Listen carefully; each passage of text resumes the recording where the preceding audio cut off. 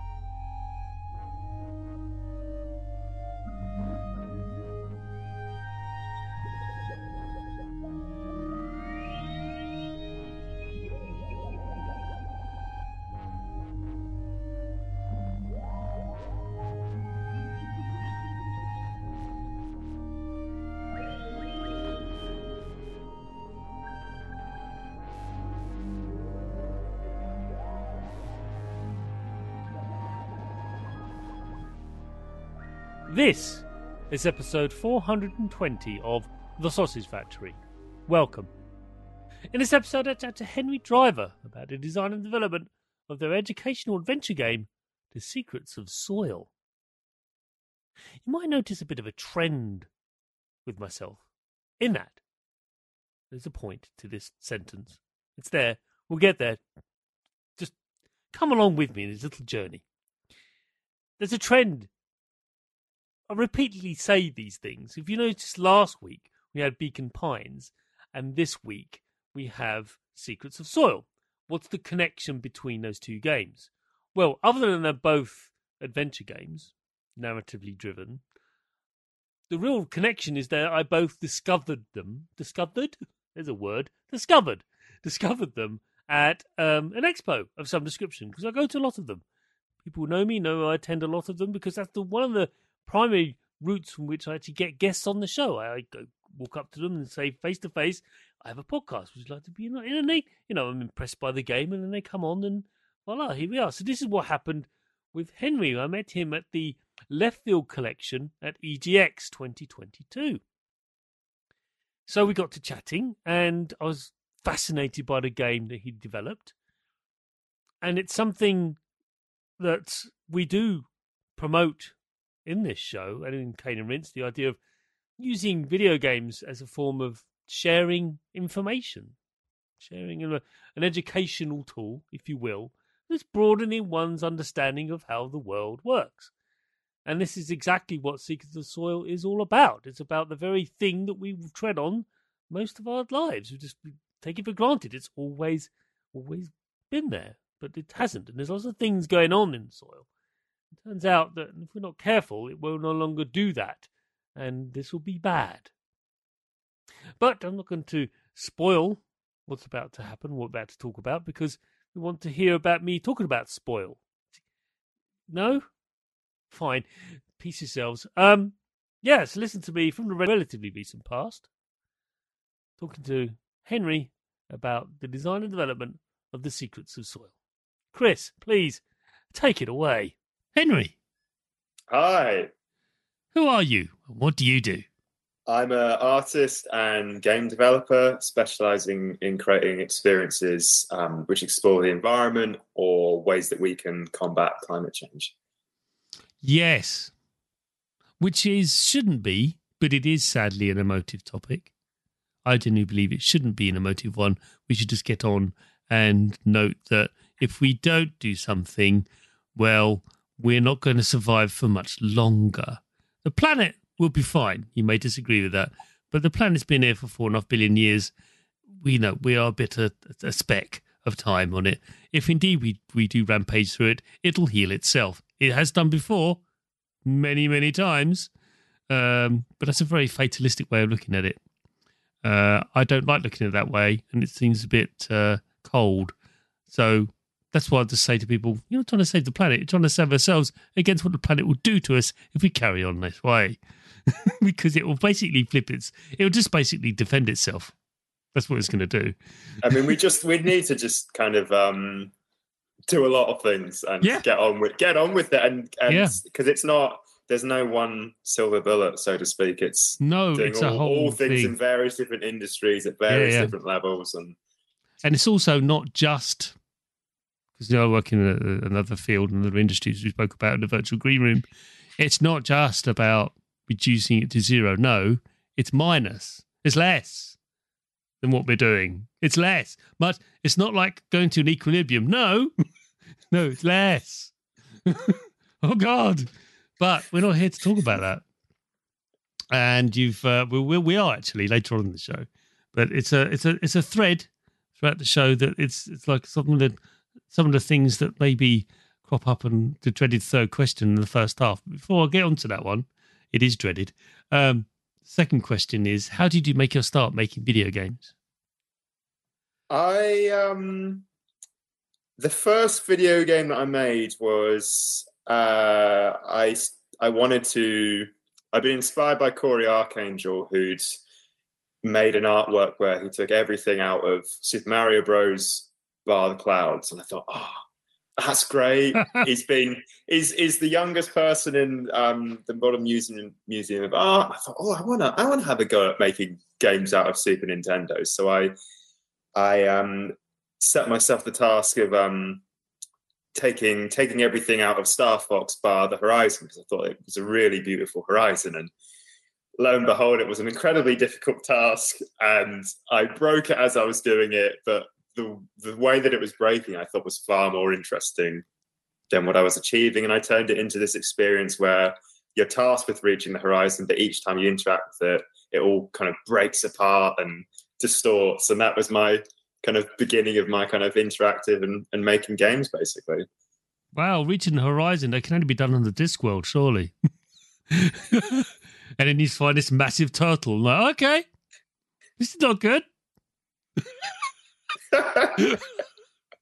But no, that's wonderful to see the deconstructed game experience rather than just focus on what it's delivering. You actually deconstruct it completely. That's fascinating. Yeah. It's not something I love seeing how things are built up into the finished product, but sounds like to me like, well, can we just pause it there? What? I mean, that looks great, isn't it? I'm not done. You haven't finished doing the textures. No, that's fine. Leave it like that. What? So that's really what a wonderful thing to. And you've just been looking at that aspect of why go on with the preconceived ideas of that's how it is. That's how things are. And thankfully, over the last 10, 15, maybe 20 years now, that's been very much embraced, isn't it? Why focus on the norm of pushing the boundaries of graphical fidelity? That's been abandoned a long time ago by a lot of video game developers, mainly because they don't have the resources to do it. I think the thing which it kind of got me on, which I'm still chasing now, is that through playing around with graphics or pushing a software or an engine in a way that isn't expected, you can then create something that you as a creator wouldn't be able to kind of perhaps imagine or think of. And it's that which I love to do, and I carry on till this day. Of I don't want to see it as something that I've seen before. I want to create this dialogue between me and the game engine, and then create something that I go, wow, I like that. That's better than anything I could think of. Yeah, for me, one of the best examples of that is Everybody's Gone to the Rapture, because it tells a story, but it tells multiple stories. Yes, if you're floating through the world, we'll come to that in a second. You're floating through the world, you're interacting with things, and then they trigger these ghosts of people having these conversations about something that happened, and eventually everyone starts to vanish, and no one really knows why. And that's, their stories are fascinating, and that story is really compelling. But I've said this before on the show, but I'd like to hear your thoughts on it. But no one ever tells you, I'm not sure if you've played the game or not, but no one actually says what you are. Not once. It never explains what you are. If everyone's gone, who are you? What are you? Never said, never explained. And that for me when I finished it. And it was like, for some reason I was playing it in the early new year. Of something I do remember. It was like, I think it's 2016, 2018. It's a fair few years ago. And I sat there like, what am I supposed to do with that?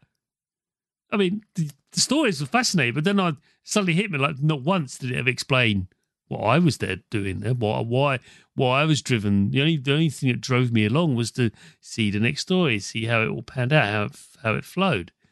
But never once did it explain what I was doing or who I was or what I was. And I'll never know.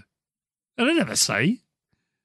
I think it's an interesting position to sometimes put the player in. Yeah. I've kind of had a go of it with a game I made on of the game jam with a team. We're just like, well, what is the player again? Yeah. Will. Yeah. And I think there can be some interesting things pushed through that of perspective or everything. But yeah, I'd say it's an opportunity that could be pushed further probably. And on the flip side, if you look at Outer Wilds, still one of my favourite games of all time. It's, a lot of people really don't like it. That's great. That's fine. When a game encourages that kind of emotion, it's probably got somewhere, But for me, it asks very difficult questions and comes up with answers that I think are reasonable. But you'll very much know what you are and who you are. In fact, it keeps reminding you about that over and over. It almost anchors the whole game around, remember what you are and who you are and what you're doing. Because if otherwise, you will lose yourself. You don't, the only anchor you do have is the character you're playing and the ship they fly around it. Other than that, there's nothing.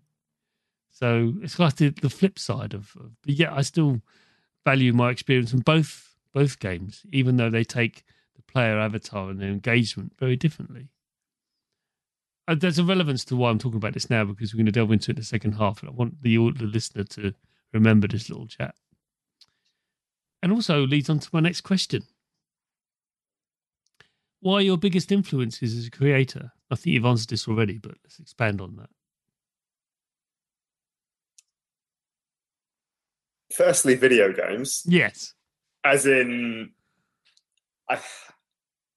the more I create, the more I'm like, I do think a lot of it begins from those early memories of playing video games, especially on the N64, whether that's Ocarina of Time or Mario 64, and that ability to go in the castle, jumping and painting, and then that, you're then put into this kind of wonderful world, which you can then explore. And I just really love that, putting players or audiences in a really, visually striking or just interesting world for them to explore. So I think that's definitely one of my key influences. Another specific or more modern one would be Proteus. I played that, and that was still to this day an experience that I think about a lot, or I think had a big impact on me of thinking about games as experiences. But then equally alongside that, art or music or anything which I felt had a real meaning to it, or provoked a thought or an idea or a different way of thinking. And I think kind of that hot pot of combinations has then got me to where I think today, or kind of what I want to achieve today.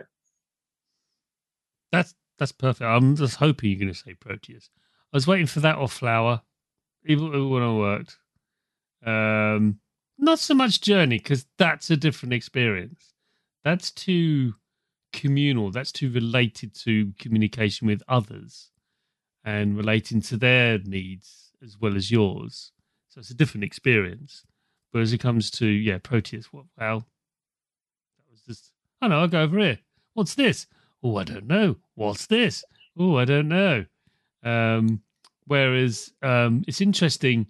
Again, in the virtual green room, we mentioned the Elden Ring game, which you can't, we're recording 2022. It'd be folly not to. And that's a game where it goes, oh, what's this? I maybe should run away.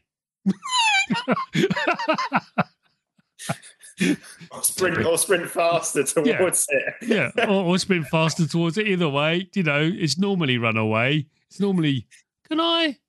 I don't know. Is that a bit? Let's have a go. That's normally my reaction. Let's have a go.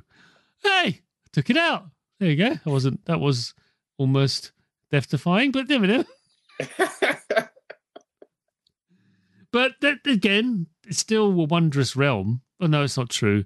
It's a terrifying, haunting realm, but it's still a realm that conjures emotions, which is what you've done here with Secrets of Soil, which we're going to talk about later. But emotions, there are many.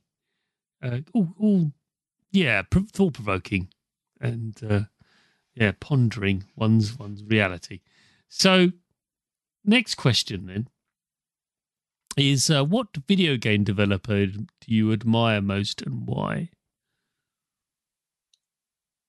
This is a tricky one, and I'm annoyed with myself because I've listened to some of these in the past and thought, oh, that's a tough question. So I should have prepared it. Yeah, you should have done. If we're thinking a continued developer who've carried on liking their work.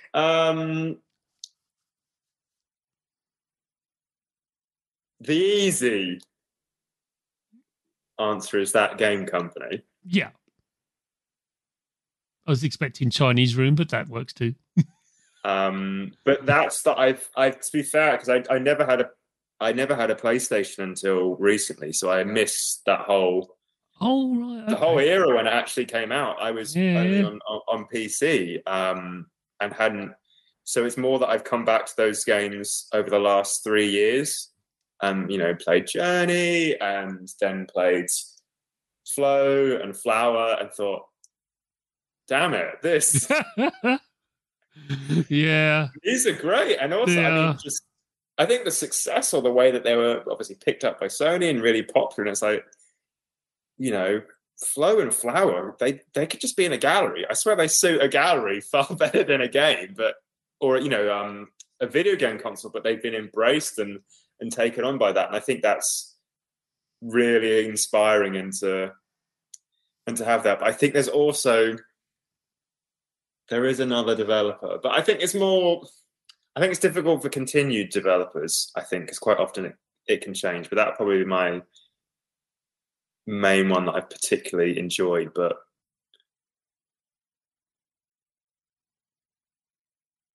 that game company is a valid response. It's perfectly fine.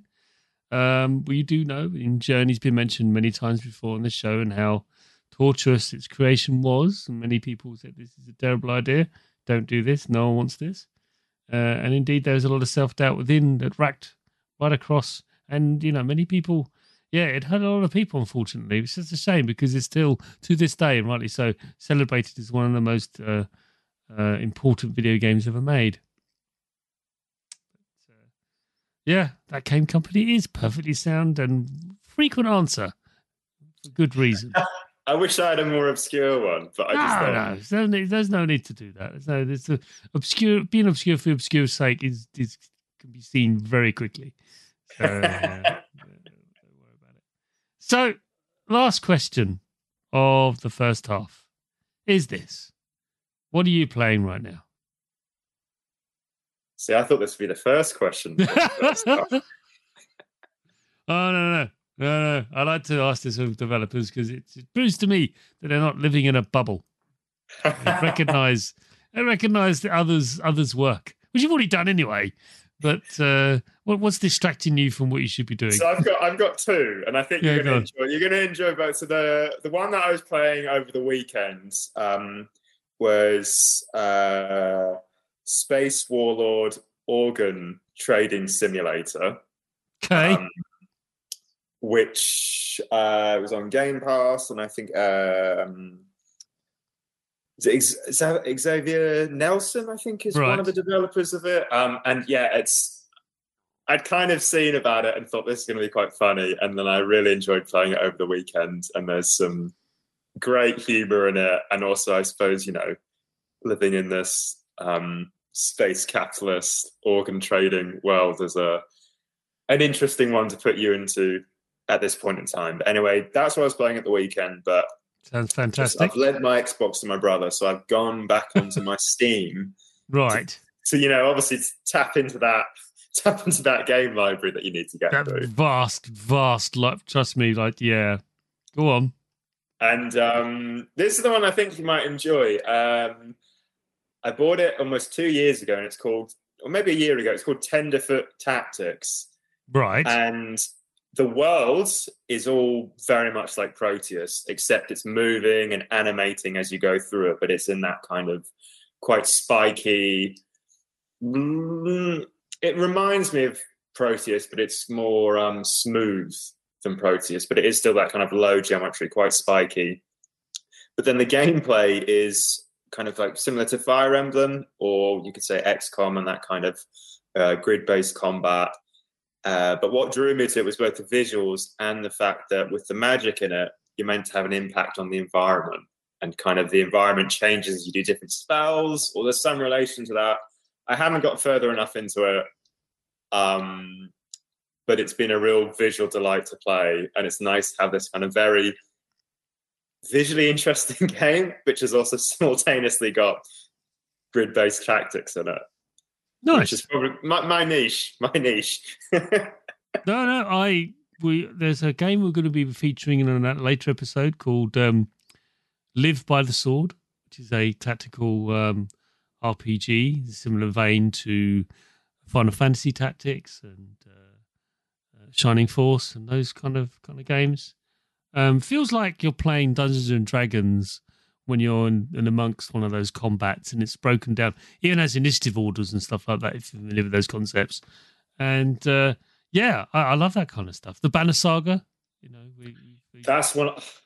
I should have said that as my previous answer. I know it's unrelated, but the Banner Saga is, it's one of my favourite series. It is. Yeah, it's been on the show. They've been on the show. They were on episode 200, no less. I'm going to write that down because I need to listen to that one.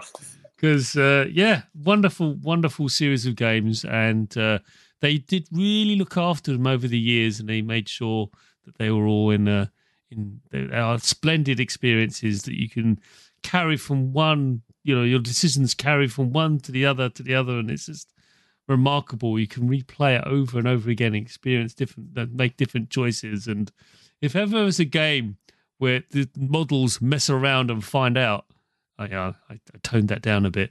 It's the Banner Saga. Oh yeah, mess around and find out what happens. Oh right, that happens. Yeah. People die just because you messed around.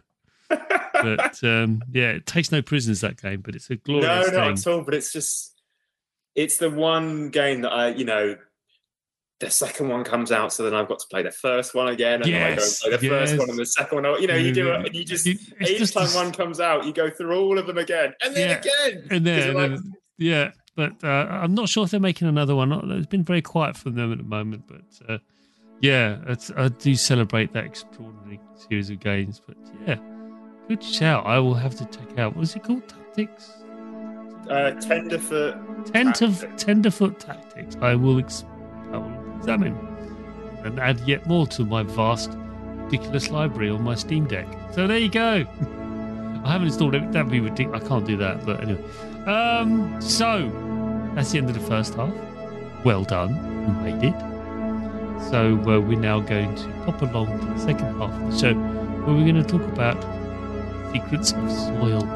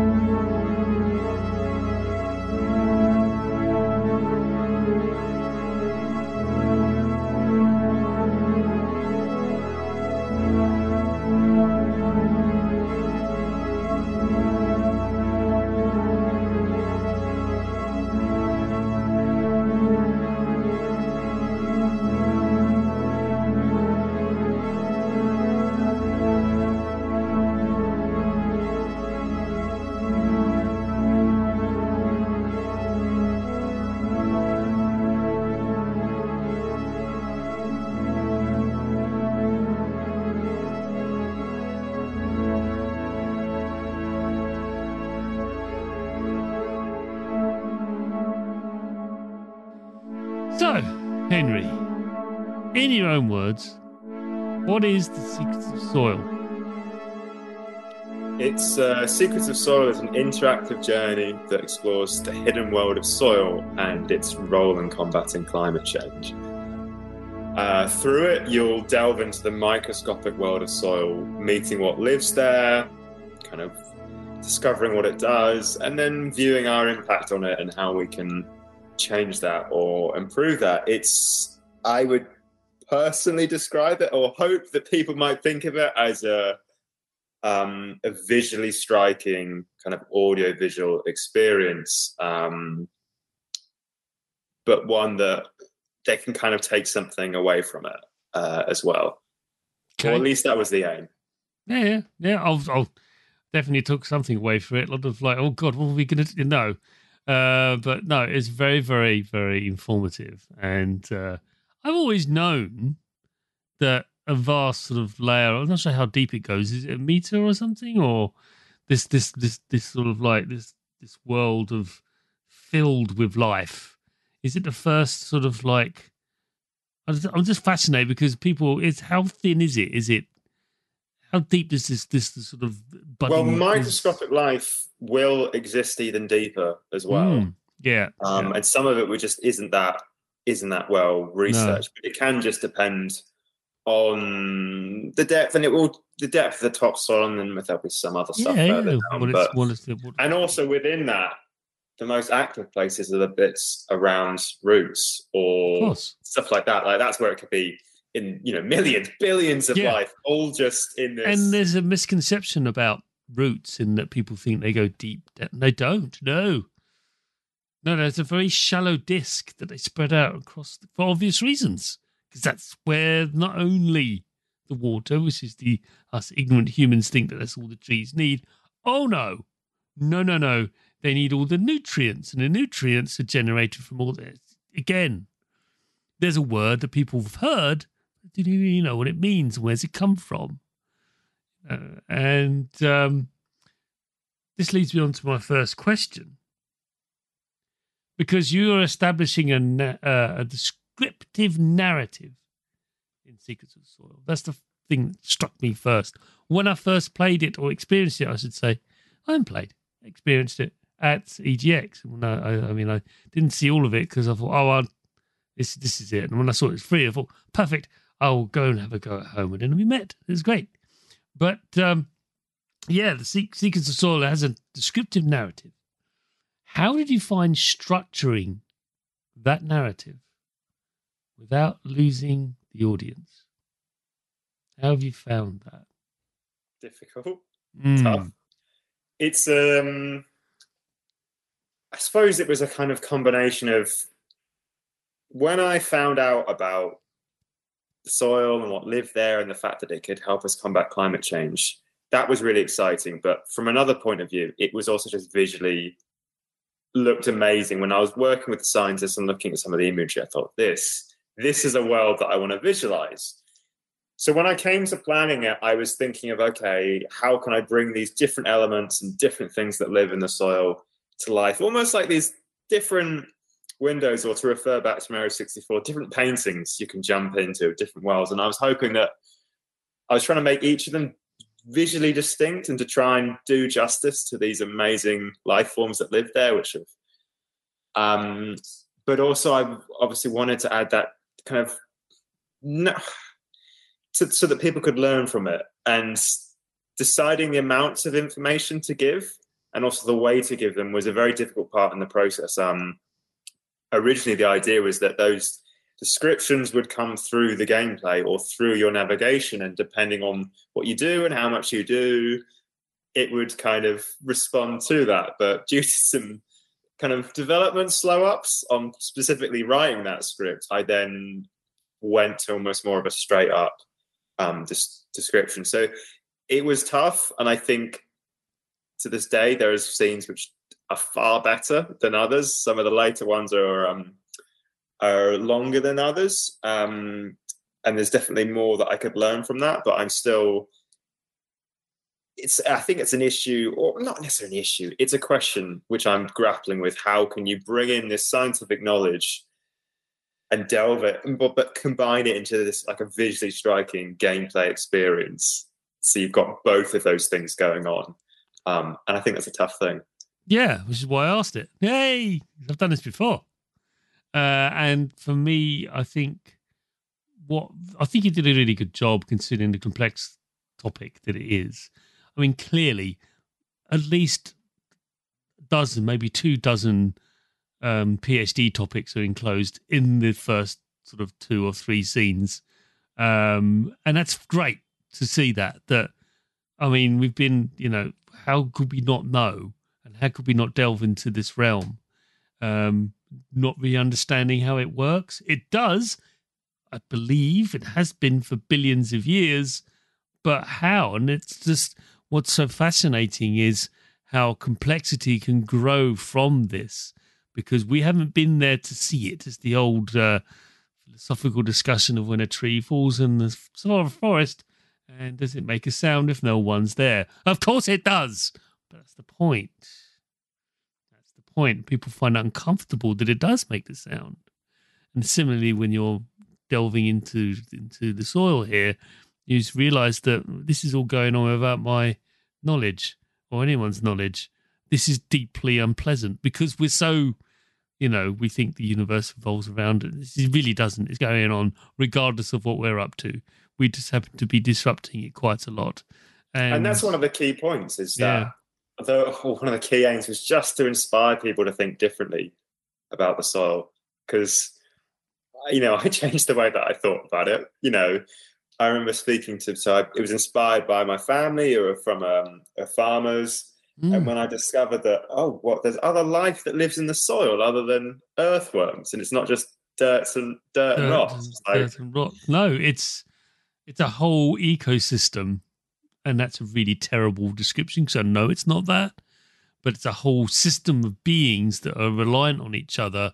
And it's a delicate balance that when it gets disrupted, it's very hard for it to recover, if it does at all. And that's really difficult to describe accurately because there's so much dependencies. You try to zoom in on one part of that spider web, you've just forgotten 90% of it. I mean, it's a bit like zooming in on the Path of Exile's skill tree. It's like...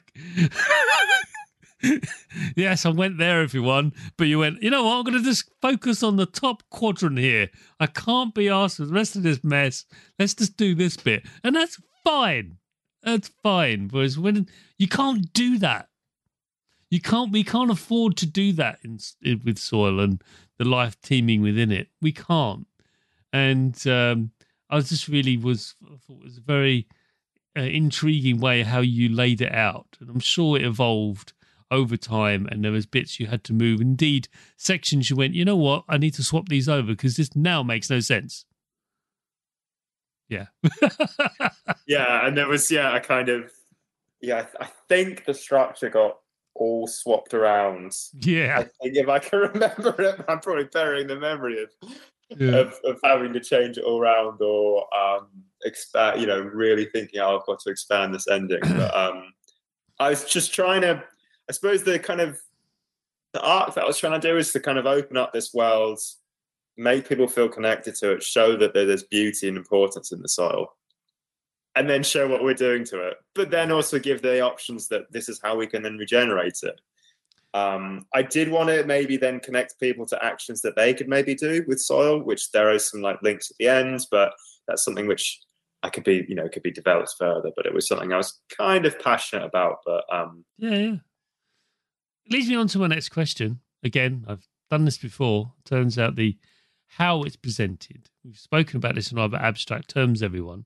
But there is an emphasis on presenting the secrets of soil in what I believe is an otherworldly way. To the point where you think, wow, this is on my planet. I'm walking around on this sometimes. Dogs run around and actually add to the protein, so we say, when they, sorry, I don't know where I went there, but, they're creatures and all sorts of things are happening under your feet and you don't know it. It's similar in many regards to when you see deep sea creatures and they just get pictures every and again on Twitter going, "I'm sorry, this is not from an alien planet. This is from our planet, and it just happens to be deep fathoms and fathoms and fathoms. There's no light that gets down there, so they do weird stuff like expose their brains. It's just weird." And similarly with this stuff, it's just there's some really very exotic and strange beings living, and they're microscopic. I mean, it's like almost it's not atomic size. It's ridiculous, but it's getting there. But they are multicellular, complex beings, and you've just presented it in a really otherworldly way. I've got to ask, why? Is it because it is? A lot of that was inspired by when I was working with researchers and looking at some of their imagery. It was really vivid and fluorescent. And I was, I couldn't really quite believe it. Because, you think of soil, it's, think of earthy textures. And there was all this bright imagery, and the videos had very flashing lights in it. And from looking at other scientific imagery from it. So then when I get into Unity and I'm playing around, I'm just like, one, I'm going to be messing around with the mission. I'm going to be playing around with shaders. I kind of wanted to go and take those bright fluorescent images that I'd seen and then replicate that, or really use that as a starting point and an inspiration point for the world. But also to try and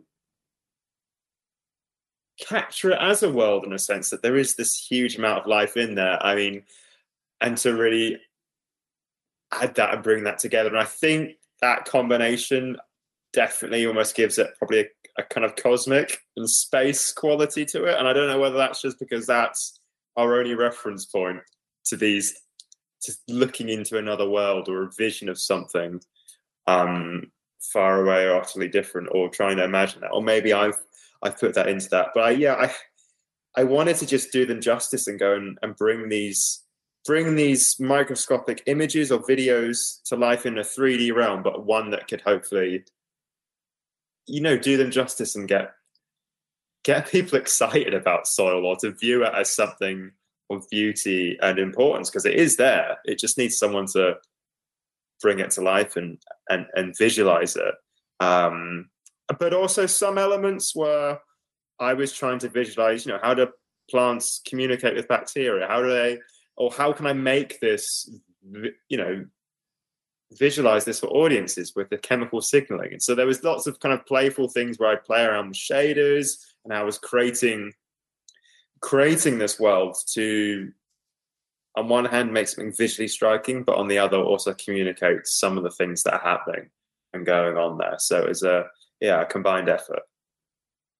Yeah, I think you've done a really good job. I think you can see the bacteria looking like bacteria as we've seen them in textbooks, and maybe I think there's reasonably good representation of what they do actually look like. They do come in very strange shapes and sizes, and of course, the things that prey on them. That was fascinating as well. Like, oh yeah, of course there is.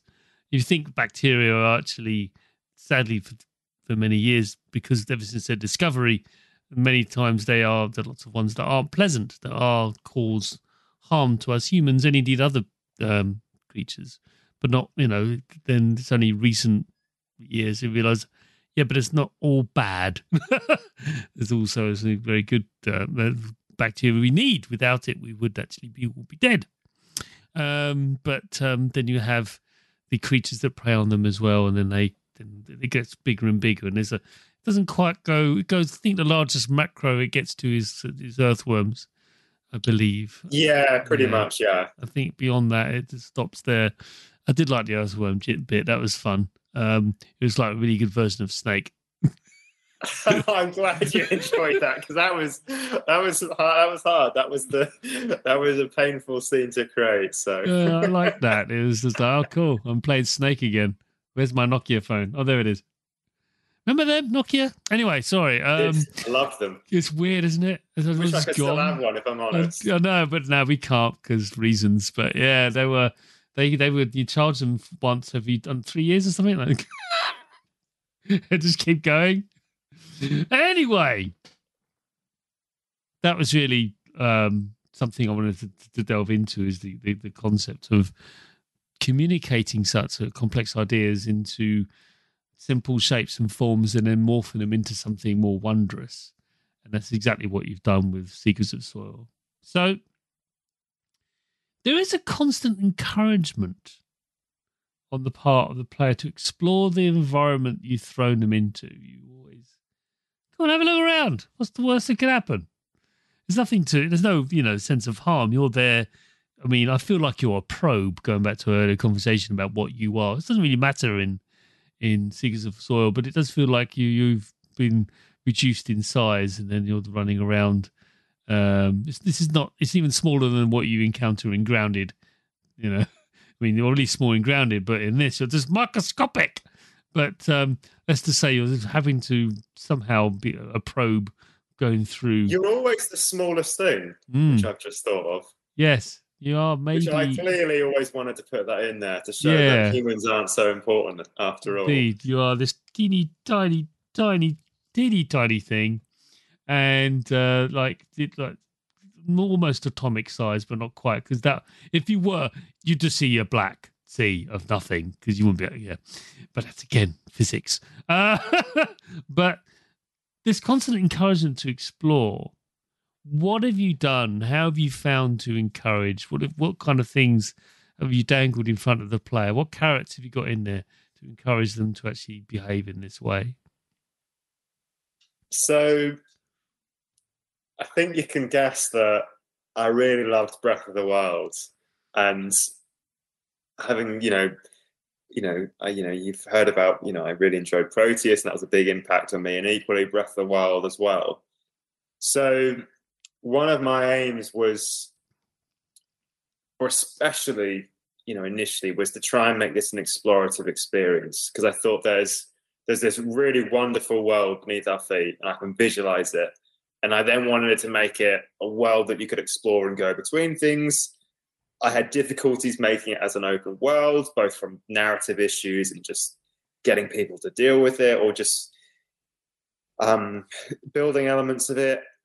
But I still wanted to kind of get people to go around it, because to this day, when I was playing it at EGX or doing some test builds to make some improvements, I still found these viewpoints that I'd never seen before. And I've played it and made it, and it took ages and done all that. So I really wanted to try and get people to go around these different worlds. Some of them are smaller, some of them are bigger. And what I tried to do was really, my aim was to try and flex my visual muscles, basically, and try and make some really interesting things that I could put on the horizon to drive people to go to things or to just find out a little bit more.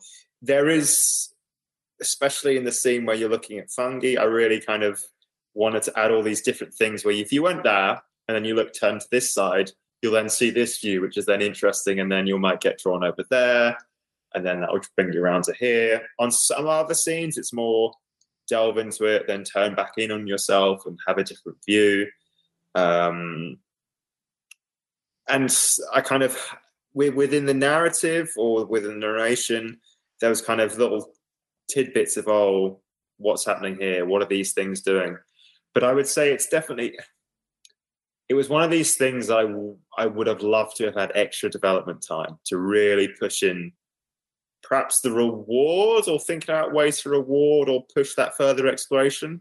Because at the moment, it really is these views that if you turn around and get to this point and go there is this view which if you like Secrets of Soul, you're going to love this. So it's that kind of, probably that, you could say it's the joy of walking or being in a landscape, but putting it into a microscopic one of, you can get to this and go, and then there's another view. So it is, it's not full on expanding gameplay, but it was more kind of, the visual pleasure of being in a world and finding different things that I was hoping people might like. Yeah, I knew a little bit about what was going on. Didn't really understand until I played Secrets of Soil, the importance of fungus within the soil and the part it plays in making sure everything is. I'm not going to use the word functioning because it implies it's a machine. It is not. It's far more elegant than that. Has to be. It's been around for billions of years. Of course it is. But system, again, this undervalues how complex it is, or downplays how complex it is, but it's one of many, many parts. And I had no idea how important it was to plants, bacteria, the things that feed off the bacteria, the things that feed off the plants, all of it. Without the fungus, it really wouldn't work at all. And also talks about antibiotics and what they really mean, because for us, antibiotics is simply now, only recently, over the last 100 years or so, the concept of antibiotics is relatively recent discovery, not invention, discovery. But they've been around for billions of years. You just didn't know they were there. And that pretty much tells us a lot. But antibiotics are hugely important as well. And that was what really, one of the key elements which really made me think, damn, because there's going to be so many other antibiotics which are just in the soil and things that we haven't found. And likewise, there'll be varieties of crops which could literally really help us get through climate change or other stuff like that. But we've bred them all. They're over there. We haven't researched them all. There's things that can fight superbugs and stuff like that. And there's all this knowledge buried within the microscope. Yeah. Which we're still waiting to uncover or really to delve into, because those. The act of cultivating soil is again relatively recent invention, believe it or not. It genuinely is. The actual act of farming as we do it now, rightly or wrongly, sorry, is that's relatively recent in terms of the grand scheme of human history and what have you. In fact, there's a lot of reasons why we've now reached 9 billion people. But, and it's difficult to see how it can carry on, but there it is.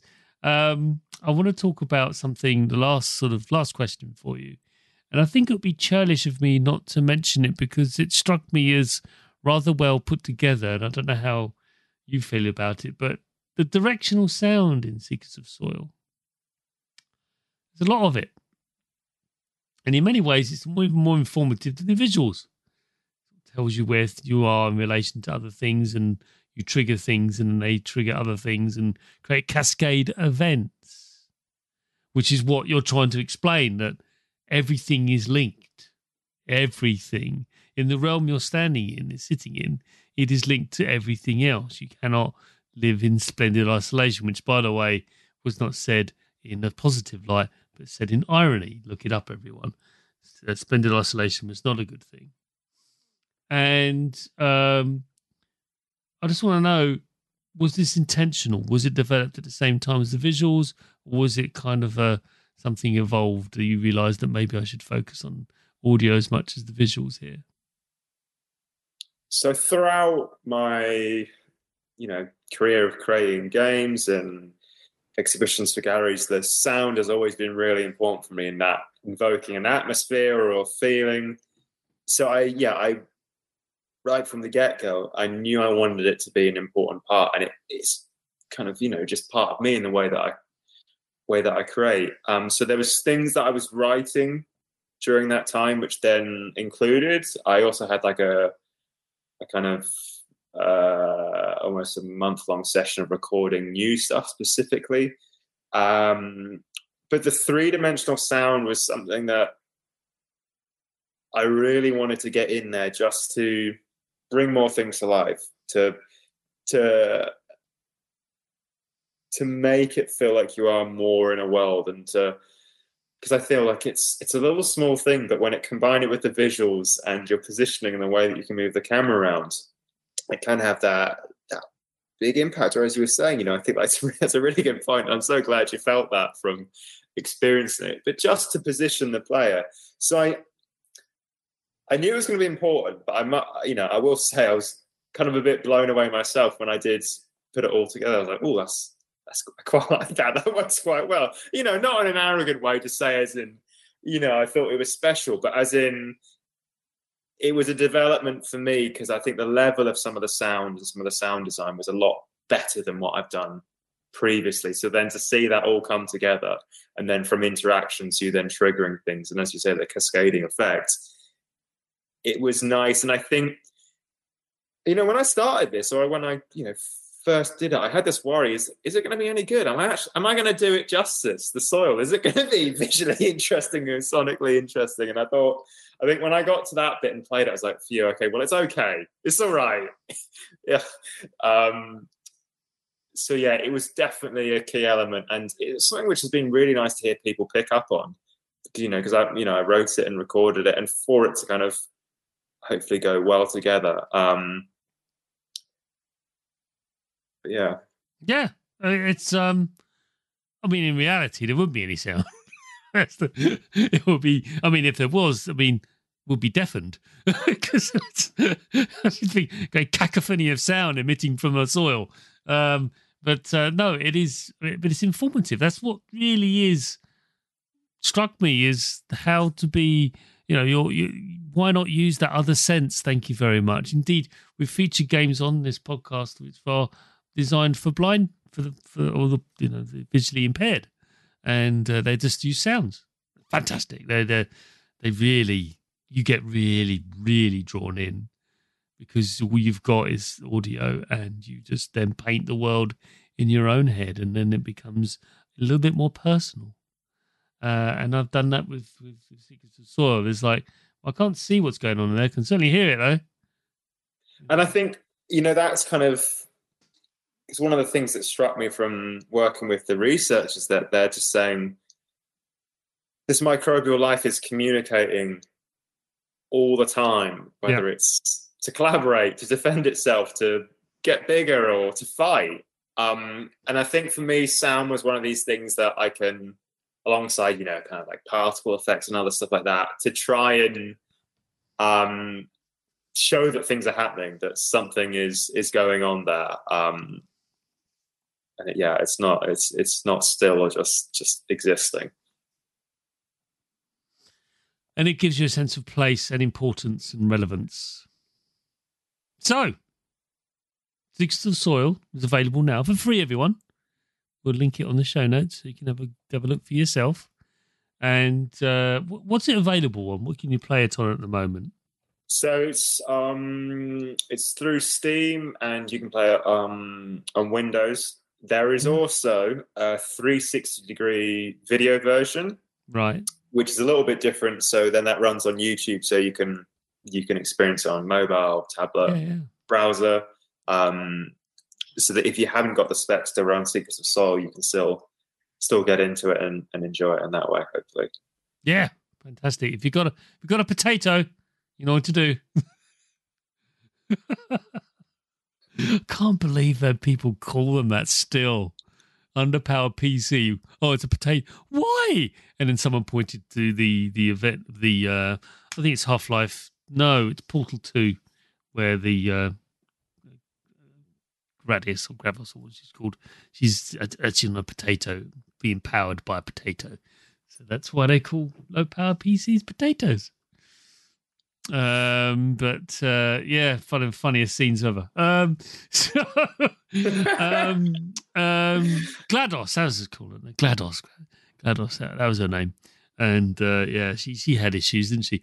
But on that bizarre note, Henry, it's been wonderful having you on the show. Thank you so much for inviting me. It's been great to chat through, and I'm looking forward to listening to episode 200. I'm sure you will. Even though we've just experienced 420. But anyway, it was great. And you're more than welcome to come back and chat about whatever next you've got cooking in your brain or you're currently doing or something. But until then, thank you very much. Thank you very much to you too. Cheers. You have been listening to the Sausage Factory podcast, part of the Cane and Rinse Collective. Support us for just $2 per month at patreon.com/Cane and Rinse for early, extended and exclusive podcasts. Find us on Twitter, Facebook, Instagram, Twitch, YouTube and at our website caneandrinse.com.